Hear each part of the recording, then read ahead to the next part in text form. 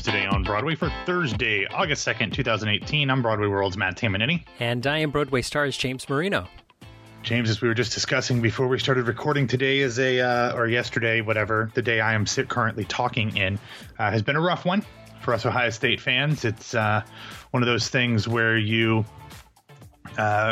despite all of the enjoyment you get out of something, at some point you have to come to the realization that you have this crippling guilt that you've invested years of emotional energy into a system and a product that values toxic self-preservation over all else.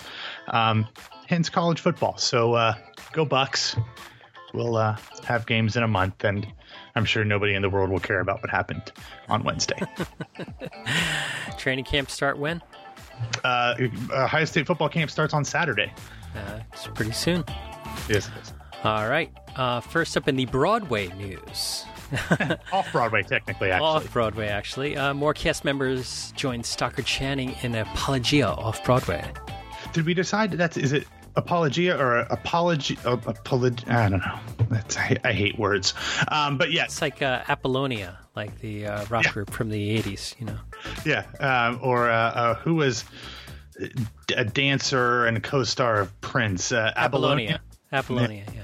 Apologia or Apologia, whatever. Anyway, yesterday, the Roundabout Theater Company announced that stage and screen star Hugh Dancy and former CSI Miami star Megalyn Achukwu, Talon Monahan, and John Tillinger would be joining Stockard Channing in the aforementioned Broadway play, or off-Broadway play, whose name I will not mention. It is the off-Broadway premiere from Alexi K. Campbell. It begins this fall. The show is scheduled to run from September 27th through December 16th at the Laura Pels Theater. Dancy, of course, is the biggest name of that group other than Stockard Channing. He is known to theater fans for playing Thomas in Venus and Fur both on and off Broadway. And to TV fans, he played Will Graham in the criminally, pun intended, underappreciated TV adaptation of Hannibal. Such a creative show. I don't usually like blood, but man, did Bryan Singer, is that who it was? Bryan Singer made that stuff look good. But I first became aware of Achukwu as the daughter of President David Palmer in the early seasons of 24. But she has had dozens of TV and movie roles since, including That 70s Show, The 4400, CSI Miami, The New 90210, House of Lies, and more. She's going to be playing Kevin Hart's fiance in the movie Night School coming out this fall. Interestingly enough, both Dancy and Achukwu are the partners to probably bigger named stars. Hugh Dancy is, of course, married to Claire Danes, and Achukwu is the longtime partner of one Chris Rock, also a Broadway vet.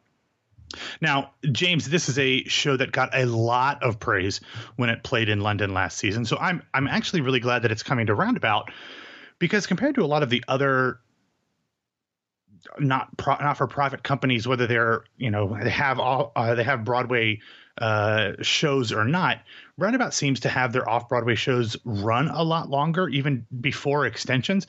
Like Skin Tight is running a lot longer than most regular off-Broadway shows do, and obviously that has to do with Idina Menzel being in it, and this one has to do with Stockard Channing, but it's running for a good long time, a good 4 months, and that's unusual. So I'm really excited that a lot of people are going to be able to get to see this show when it is playing in New York. I have to imagine that if they sold every single ticket in the theater at face value, they still wouldn't cover their costs here. But they have a different model.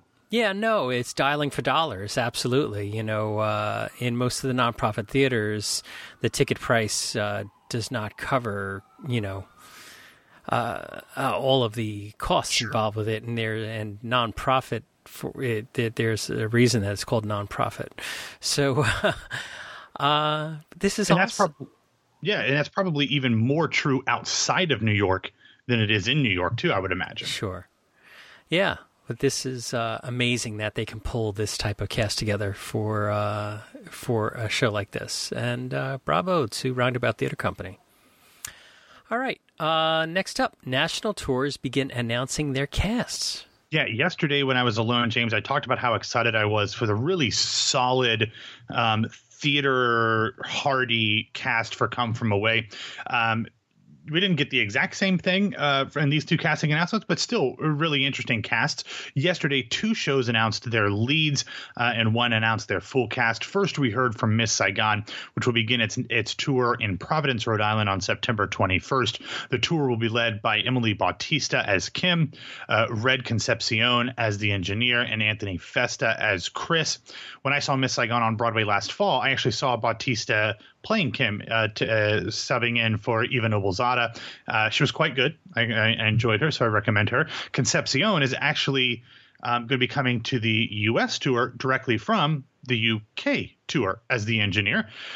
They will also be joined by Stacey Bono, who I saw as the beggar woman in Pirelli and Sweeney Todd off Broadway, and she was fantastic. So I'm really excited about that. She'll be playing Ellen.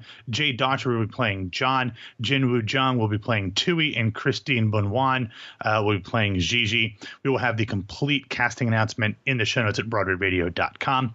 Now, the other tour that announced some of its casting, it was Charlie and the Chocolate Factory. We learned on Wednesday that Noah Weisberg will be playing the mercurial chocolatier Willy Wonka when the tour launches from Buffalo, also on September 21st. What's interesting about this, James, is that Weisberg played Aaron Schultz in the original Broadway cast of Legally Blonde. He won a Fulbright and a Rhodes, that line in that song. But in addition to playing Aaron Schultz, he also understudied the male lead, who was Christian Borle, who originated the role of Willy Wonka on Broadway. So he's kind of following the Borle trajectory very much so with these roles. So I guess that all kind of makes sense. He will be joined by Henry Beauchart, Colin Jeffrey, and Ruby Wood. They will be alternating the role of Charlie Bucket. No word yet, James, on which adults will be playing children that eventually get murdered by Willy Wonka, nor who will be playing their parents who just stand idly by and watch. Okay. Excellent. I mean, if a squirrel ate my child or pulled my child apart or whatever it does, I would probably put my foot down. Not that I have children or will ever have children or ever want to have children, but I would imagine that was how I would deal with it. I'm pretty sure that that's a normal reaction. Sure. All right. Next up, we have highlights from Shakespeare in the Park's 12th night. Yeah, what's really interesting about this, as we've talked about before, I mentioned the reviews on yesterday's show, fantastic reviews, but when you go, you'll actually see slightly different cast, not even slightly.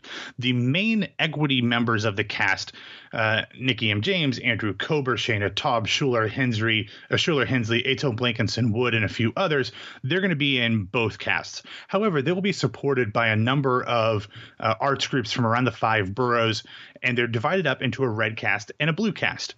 Fortunately, the Public Theater yesterday released footage for both the red cast and the blue cast. Some of it's the same, but they have different songs in each sets of B-roll, so it was really cool to be able to see both of them.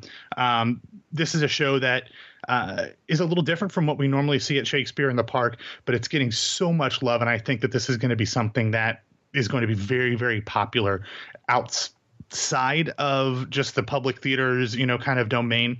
I have a feeling that the way that they've done this show, it will penetrate into the markets outside the country. And it seems, just like from these videos, like so much fun.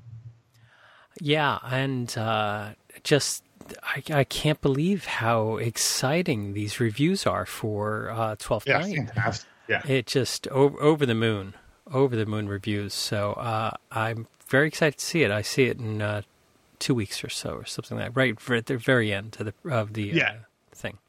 Yeah, it runs through August 19th. So as I said yesterday, get your tickets sooner rather than later. All right. Okay, Matt, what other news do we have? Okay, so James, I feel like just in the community or even here on the show, we throw around the word legend and legendary quite a bit in polite conversation, but it is fully deserved here when I say that earlier this week we learned that the legendary multi-Emmy winning Christopher Lloyd, yes, Doc Brown himself, will play Ezra Pound in the off-Broadway play Pound for a limited 16-performance run at the Lion Theater from October 4th through 28th. Great Scott indeed. Of course, he won many Emmy Awards for the TV show Taxi. He's Drama Desk winner as well. So really excited about that. And then from one Emmy winner to another, next, yesterday it was announced that Renee Taylor's My Life on a Diet has extended its run at the theater at St. Clement's by an extra 2 weeks and will now play through September 2nd. Now, looking from September ahead into October, yesterday Mean Girls the Musical announced that on the federal holiday known as Mean Girls Day, October 3rd, the show will have a special fan-only performance that will be free, and the only way that you can get in is by winning a special lottery. They are currently accepting entries now and will be doing so through next Tuesday at 11:59 p.m. New York time. Members of the creative team will also be at the performance, and more Mean Girls Day activities at the theater in New York City and around the country will be announced soon. Could be an interesting day to announce some sort of national tour. Don't know if they're going to do that, but could be.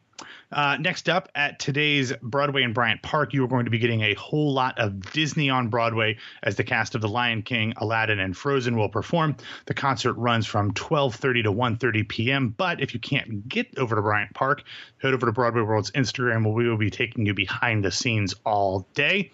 And finally, the gift that is following Katharine McPhee on Twitter has paid me in spades again, because yesterday she tweeted, quote, "Any woman of any age could play the role of Elphaba in the new Wicked movie thanks to the green makeup, and I believe that color looks great on me. In this essay, I plan to," and then she runs out of space.